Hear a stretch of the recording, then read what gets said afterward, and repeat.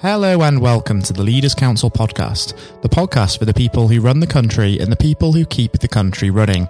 You join us here on a warm day in a deserted city of Westminster as once again we put the topic of leadership under the microscope. I'm Scott Challoner and I'm joined on today's programme by Jonathan Walker. Jonathan is the Western Europe head of MAHLE Aftermarket, a leading international development partner and supplier to the automotive industry, originally from Stuttgart in Germany. Jonathan, welcome to today's programme, and it's great to have you on the air with us today. Thank you. Glad to be with you. It's fantastic having you, Jonathan. Now, the purpose of this podcast, first and foremost, is to sort of get your take on leadership. So what does that word leader actually mean to you, first and foremost? Okay. I mean, leadership, as written and as promoted, can mean many things. I basically strip it down to one's core base principles and values. Now, that sounds quite generic, but I always try to be conscious and practice in terms of honesty, transparency, openness and professionalism. And of course, people is first and foremost when you're considering leadership, but in essence, it's also very much about the interest of the business in terms of a clear output and results. So we've talked a little bit there about your own leadership style in a way. So what are some of the influences behind that style, would you say, Jonathan? Well, influences over my career have been pretty much widespread. I've had influences in many cultures, many continents, spread across many facets of a business worldwide. So the principles that I talk about are pretty much one's own core principles and how you adapt that into a business live situation. I mean, there's situations where identifying the customer and the business needs as well as the people that I mentioned previously, but in essence, it's like driving your business performance with excellence and taking along the people with you. I did a leadership adaptation some years ago, and the focus was on very much with the hearts and minds of the people. To differentiate between a manager and a leader, and to bring the hearts and the minds, of your team and of your colleagues and peers. You have to be honest. You have to be open. You have to be transparent. But you have to have that final endpoint rather than just go round in circles. There has to be a focus and an achievement in my respect. I can certainly see where you're coming from there, Jonathan. And I'm aware that you've been, of course, with MAHLE as a business since 2007. So you've seen, of course, the 2008 financial crisis, and also, of course, right now we're going through a time of crisis again with COVID-19 and the consequences of that and the impact of that on business. Has it been a real learning curve for you working with MAHLE Group throughout both of those periods? Yeah, I mean, it's business it comes ups and comes downs. I mean, at the moment, as you allude to, we're in a difficult situation. And it's pretty cyclic in business terms. You have very good areas and very testing areas. And when you come back to the core principles, especially if I revert to today, here and now, you look at the leaders of the world, how they're reacting to this situation. And I think, again, what's important, no matter how bad the news is, applying business and if you say COVID-19 as a correlation, you have to communicate, you have to have that regularity, you have to be clear, you have to be concise, you have to be honest again, you cannot pull the wool over people's eyes. You have to be quite deliberate, and your approach has to be, poignant to the situation you're in. We can't give all facts and figures, to every part of the audience. It has to be very measured. But, again, it has to be clear and honest.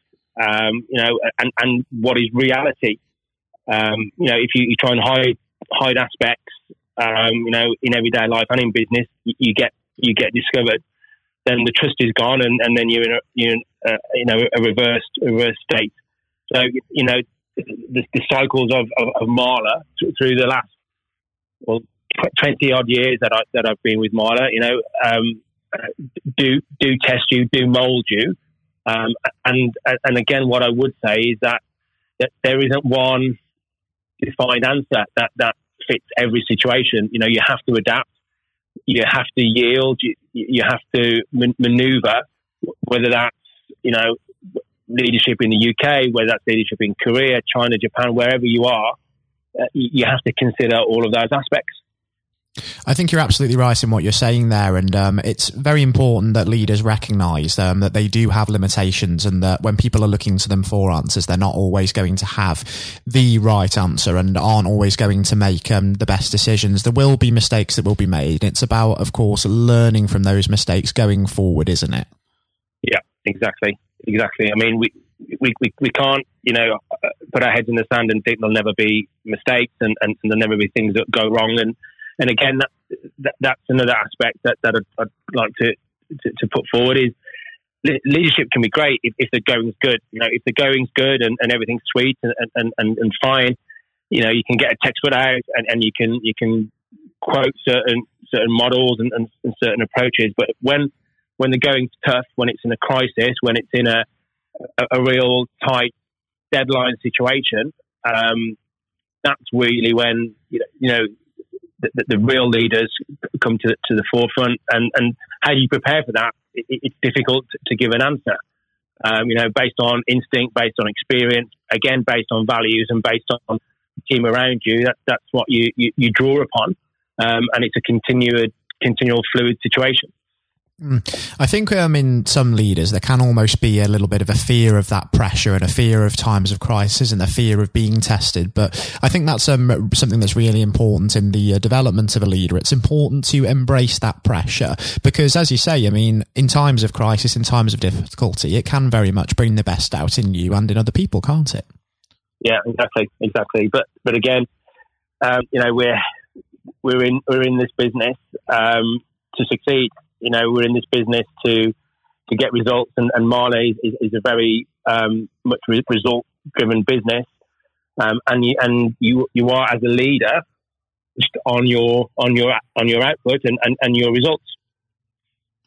Exactly, and the pressure to produce as well is something that, of course, does get to leaders. And if you were to give advice to the next generation of emerging leaders, maybe people who are about to start their first days in leadership roles, what sort of advice would you tell them based upon your experience? Okay, the advice I'd say is don't rush things. You will make mistakes. Look and learn from others. We don't all have the answers. It is a changing state. It is fluid. No one has the exact answer, but I would say, again, revert on your core principles. Be transparent, be honest, be open. Consider people's situations, consider the business situations, and of course, act on fact. Okay, it's quite an old slogan, but be steady, especially if the young are anxious, wanting to perform, wanting to make an impact. It's very easy for them to get carried away, and I would say steady things, calm things, progressively improve, and don't be so focused on getting things right or wrong. But again, I revert back to, strive for success. Always have an end point, and a focus, a clear look at what is the output. What do I expect to achieve from this situation? Certainly, it's got to be about the long-term ambition, hasn't it, rather than short-term gain. And That's also something which is proving a little bit of a challenge at the moment as well, because with the amount of uncertainty that there is at the moment, looking long term can be quite difficult, and it's forced the hand of business to be very much reactive and make decisions quite quickly, but also having to make pragmatic decisions as well. And that's also something that's really tested business leaders to the limit at the moment, hasn't it? Yeah, absolutely. And of course, managing those expectations, because, the expectation in business has completely gone upside down in recent weeks, and you have to readdress that. And I think change management in all of this is very important. Also, another facet of leadership. We're in a changing situation. Who would have predicted this? In weeks gone by. None of us. So we are where we are. We just have to readdress our expectations and again look ahead for a change in circumstance. Exactly. And if we do look at the future now and look at the next 12 months going through the COVID-19 pandemic and out of the other side of that, Jonathan, what do you envision the next year will hold for yourself and for MAHLE, and what do you really hope to achieve in that time? Well, I mean, at the moment we're in a consolidation phase. We're in a retain what we've built. We are working on a restart up strategy. So we're getting ready to look ahead of when it comes back to some form of normality, when restrictions are lifted, when our customer bases come back into office. We're ready to adapt, we're ready to go. Of course, there's going to be a predicted surge of business. We need to be ready for that. We need to be ahead of our competitors. They're probably thinking exactly the same as we are. In the short term, out of COVID-19, we're getting ready, to really be prepared. Beyond that, from the retention, period, we're looking, of course, to aggressively grow again. There's lots of initiatives we have in the pipeline. The electrification and the vehicle autonomy is a big driver from our side, as we are predominantly about the internal combustion engine. So we've diversified into electrification, and other cooling and thermal management products. So we're kind of setting ourselves, in the automotive industry, for various options. Again, I would conclude that it's not one strategy, it's not one leadership. You have to cover all bases that make that are possible and economically viable to do so. And it's so important, isn't it, that when planning for the future, leaders remember that it's not just, of course, about them making decisions on their own. It's about very much the collective, isn't it, and just as much about those around them as well. Yeah, absolutely, and giving those people the empowerment and the accountability to make those decisions. And again, I revert back to trust, and change with those core principles. MAHLE adopts 4 core leadership principles, and that's lead by example, promote empowerment, underpinned by trust and change management. And those 4 aspects, it's what MAHLE really are reinforcing, in this period and going forward. And I think that's huge food for thought for any business leaders out there. And I think it's very, very sound advice to actually stick to those principles as well. I've got to say, Jonathan, it's been an absolute pleasure and also really insightful having you on today's programme. And what I think might be fantastic for the listeners in the next few months is perhaps having you back on the air to sort of look at this retrospectively and see how some of these things have played out in the months to come. But for now, thank you so much for taking the time to come on and speak with me today for the benefit of those listeners. You're welcome, and thank you very much. It's been an absolute pleasure having you, Jonathan. That's wonderful. Coming up next on today's programme, I'll be handing over to Jonathan White for his exclusive interview with England's 1966 Football World Cup hero, Sir Geoff Hurst. As well as scoring over 200 league goals for the likes of West Ham United and Stoke City during his career, Sir Geoff remains the only man to this day to have scored a hat-trick in the final of a World Cup after his treble at the Old Wembley against West Germany in England's 4-2 victory 54 long years ago. I hope you enjoy listening just as much as Jonathan enjoyed speaking with Sir Geoff, and that's coming up next. We're now joined, though, by former England footballer and still the only man to score a hat-trick in a World Cup final, Sir Geoff Hurst. Thank you very much for coming on today. You're welcome. You're welcome. Good afternoon. And perhaps I should start and get it over and done with. I know you must be bored with it, and you've probably been asked 1,000 times. But when you got out for a duck playing for Essex, Jeff, what was going through your head at the time? Well, of course, that's not one of the most asked questions I get. Oh, there are one or two people who are very familiar who do Google me, who realise that I did score nothing for Essex.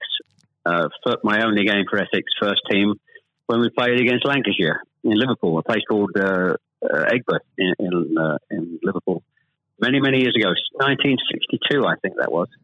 So I didn't, I didn't really feel it at the time. It was lucky to be playing, I guess. There were one or two injuries.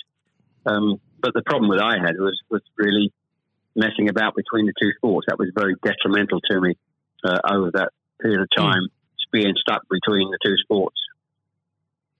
And I think for those that don't know, there's another world that might exist where Sir Geoff Hurst was a first-class cricketer and not perhaps a footballer. But whether it's business or cricket or football, obviously the importance of leadership, it can't be understated, no matter what form that comes in.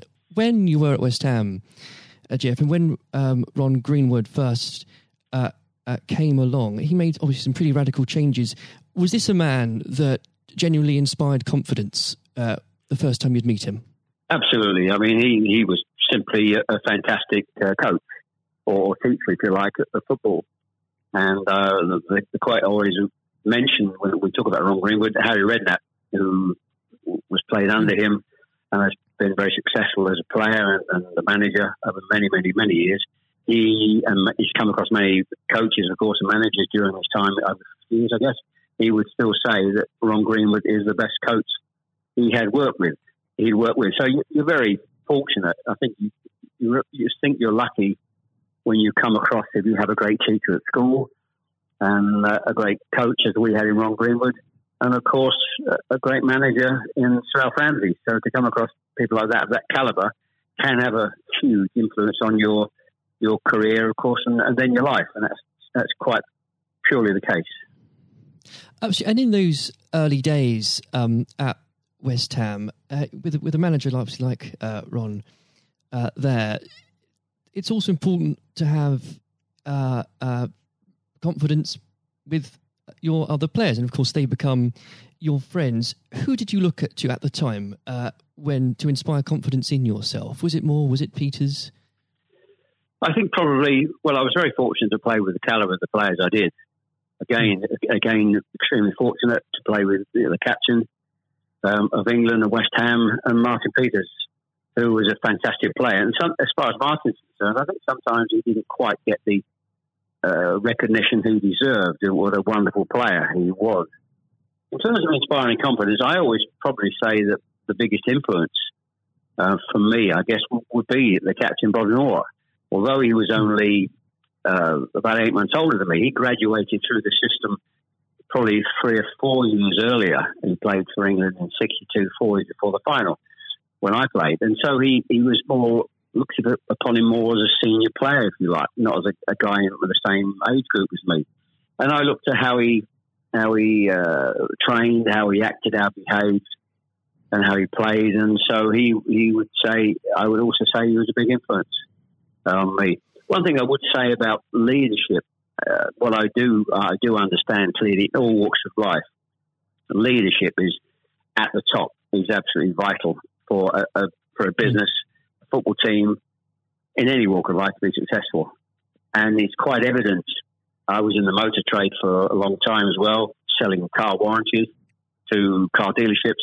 And you could almost tell when you walked into the business, many of the car dealerships, you could almost tell from the moment you walked in by initial reaction, people came and welcomed you, that the business was well run or conversely not well run at all. And so I understand the value and quality of leadership. And that's why I'm very fortunate to be involved in my career in those early days with two great leaders in Ron Greenwood and Alf Ramsey. Absolutely. And since you've already brought him up, Jeff, I think it'd be remiss not to go a little bit further with that. But obviously, after at West Ham, your playing came to the attention of Sir Alf Ramsey. Now, there's a man I'm sure when you walked into a room, you knew who was in charge. When it came to managing that England team, what was his style like, Jeff? Well, the first thing I say about Alf Ramsey, he's probably over my life the most powerful influence who had on me as a person. Naturally, it happens to an extent because he's got your whole career in his hand. Whether he picks you for England or he doesn't pick you, it can have a great impact on your career and, of course, your life. But in that era I was involved for 6 or 7 years, it was quite clear who was the boss. He was quite very, very strict. Probably at a time, maybe overly strict, but at a time you probably wouldn't necessarily get away with it in today's football because it's changed dramatically in how you deal with players then and players now. But he was the most powerful man I came across, and very few people. And he was quite ruthless in getting people out who didn't want to be part of a group, part of a team. It is important that if you've got a group of people, and that's in any walk of life, they're all singing off the same hymn sheet, and you don't have anybody that's griping or moaning about the system. And if you've got people like that in your organisation, one thing I have learned, and I've taken it on in my life, my family, you've got somebody in the group that doesn't want to be part of it, you get them out. And Alf, I think, was quite ruthless with that in his staff. And I think that's one of the most serious things I think I've learnt over a long period of time. And is there, do you think, a specific moment, I'm sure there's probably dozens, but is there a specific moment, if you could perhaps pick right now, that did show those qualities in Sir Alf so sharply? Yes, I think for me, certainly, I think there are instances of players who you thought would be in the team, or certainly in the squad, and surprisingly they were not. There was no necessary reason for it, but looking back, I do think perhaps they were people that Alf didn't think wanted to be part of a group. So that's for me. In terms of my personal view, I think that it looked prior to the World Cup that I was going to be playing in it only a few games before. I was playing, and I played with Jimmy Greaves in a game against Yugoslavia only a couple of months before the final. And it looked at that stage as if I was going to be playing in the team. But in a couple of more friendly games before the final in Poland and Norway, I think, and Denmark, I played 2 of the 4 games, and I probably didn't quite replicate my form that I'd been showing at West Ham and in the early couple of games for England. And he left me out in the first game of the World Cup against Uruguay. He started off with Jimmy Greaves and Roger Aaron. So I had an impact of thinking at that stage I looked like I was going to play, and didn't start because of just a lack of form. I didn't play quite well enough to justify my position. And somewhat fortuitously, I only got back in the team because of a nasty gash to shin on Jimmy Greaves' leg.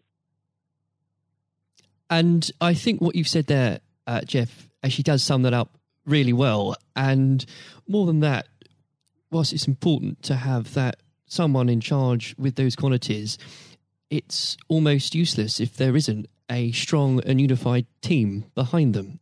And there really must have been moments, Jeff, maybe there weren't, but let us know, in that 66 competition, the prolonged pressure on all of you, the weight of a nation, did it get to you?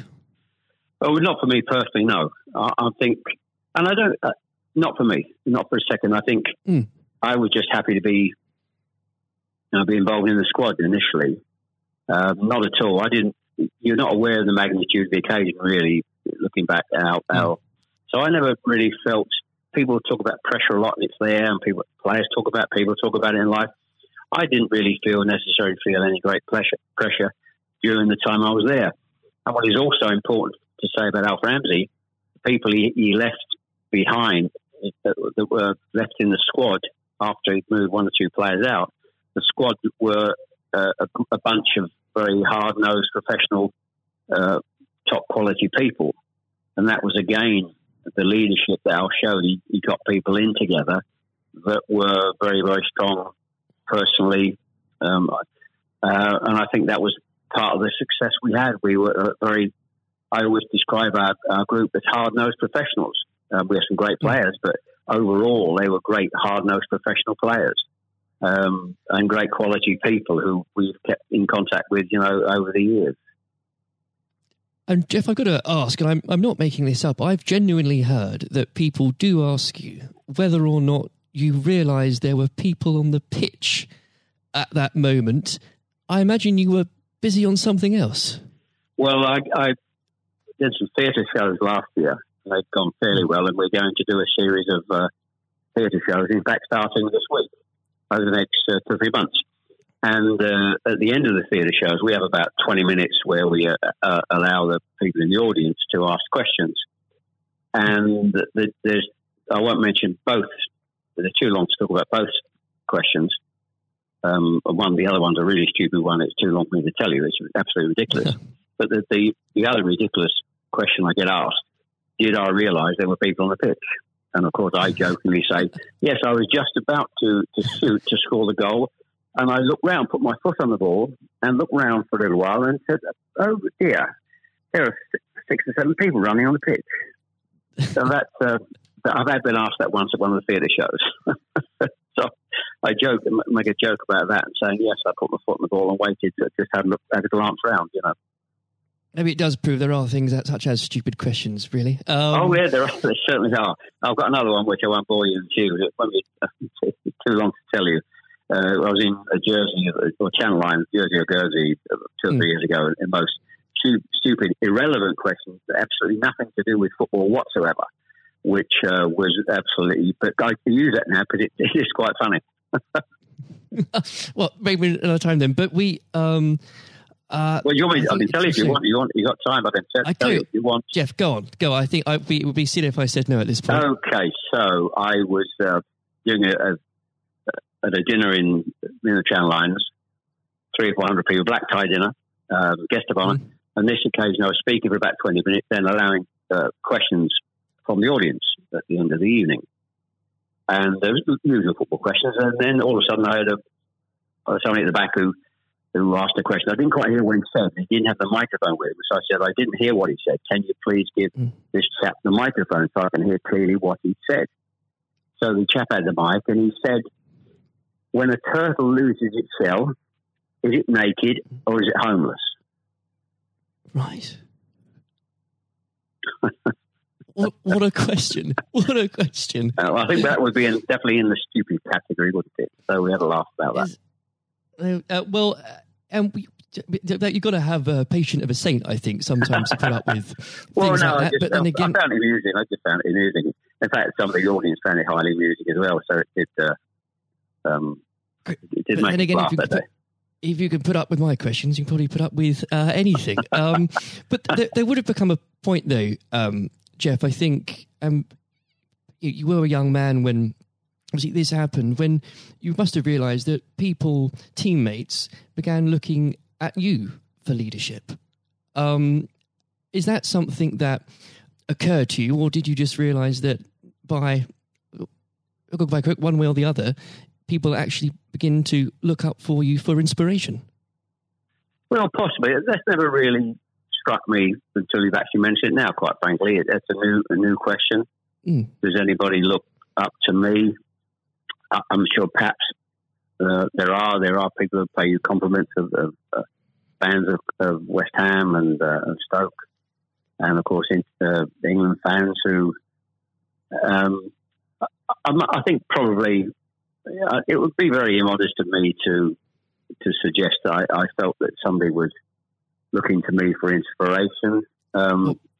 You don't have to, but I will. It's okay for a third party to do it. Perhaps that may have been the case over the years. People look at you and maybe it has a helpful effect. But I do think how you behave and set examples on and off the pitch, people must realise that has an influence. How you react and behave to situations on and off the field surely probably has an impact to younger players coming into the team latterly. And with that, looking at football today, is there anybody that you think particularly on the field or the sidelines that strikes you as someone with those qualities that you could identify in a natural leader? Well, current players, you mean? Oh, players, managers, anybody that you look to today, really? Well, I think some of the outstanding. I think the best example about a leader at the moment is Klopp at Liverpool. He has been absolutely fantastic to acquire the players and get them to. Their attitude is absolutely fantastic. They're great players, but there's more than just being good players in football. It is have a good player with a fantastic attitude, and their willingness to work for each other and the team is absolutely outstanding. Hence these unbelievable results. There are, and the great players not always succeed as individuals, or probably even certainly as a team if you haven't got the right attitude alongside it. And they're probably, and that comes through the leadership. That's not just luck. Absolutely. That's absolute leadership. He'd be the best example, of course, in football terms today. Easily. And of course, but going back not that long ago, Alex Ferguson is just absolutely. You've got to take him as the first example, because Klopp's only done this over a period of time, a short period of time. But if you look at the 26, 27 years that Alex Ferguson did with Manchester United, and subsequently since he's gone, how they are not doing so well. He's the best example of management we've probably ever seen, and I don't think anybody will see the like of that kind of leadership again. It's absolutely astonishing. And do you think, could you imagine Sir Alf or even Ron Greenwood managing teams today? Yes, I think so. I think yes, no question at all. I think Ron Greenwood. Yeah, well, the answer, straightforward answer is yes. That's a good answer. The straightforward answer is yes. I can elaborate as much as you want, but the straight answer is absolutely categorically yes. And with and I know if we could talk about this probably for the next hour or so, but I'm conscious of the time. Looking back through your playing career, perhaps especially your time for England, who was it that struck you more than anyone else on the pitch that displayed qualities of not just leadership but companionship and level-headedness that you think that have stuck with you all these years later? Well, I think I was very fortunate, and I wouldn't pick any one player out. I think looking at so many, and that's why we were successful, because we had so many showing all those qualities that you just mentioned throughout the team. I think that was outstanding, and it's an opportunity to talk about all of them in that breath. And there was nobody. And going back from an earlier question for me, all hard-nosed professionals, good teammates, good socially, and that's why we kept in touch with each other on our golf days every year up until about 5 years ago. Of course, with the sadly dwindling numbers, we still got on. Our wives got on all together all those years later. It didn't just finish after '66. That reunion, that camaraderie, that team spirit, getting on with each other lasted for a long time. And I wouldn't, when you put those questions and how you categorise those, I would pick every one of the 11 players who you put in that category that were like that. There was nobody else. They were all outstanding. And I think that was a big part. I can't stress how big a part that was. And I've said that many times, for the success of the team. We had some great players. We had some great players, of course. But without the attitude alongside that, going back to an earlier question, we wouldn't have been as ultimately as successful. Exactly. Without that, the whole will never be greater than the sum of its parts. But with it, yes, the word is team. The word is team. Absolutely. And I always use the word team when I talk. Sometimes together, everyone achieves more, and that's the same in any walk of life. That's fundamental. And lastly, Jeff, looking, if you were to give advice, and whether this is in sport or business or indeed any other walk of life, what would you identify, if you can, as the key tenet that you can't go without in terms of leading a team, no matter what that team is? Single-mindedness, dedication to the job, thinking about that role, that job in leadership all the time. It's a huge part of your life.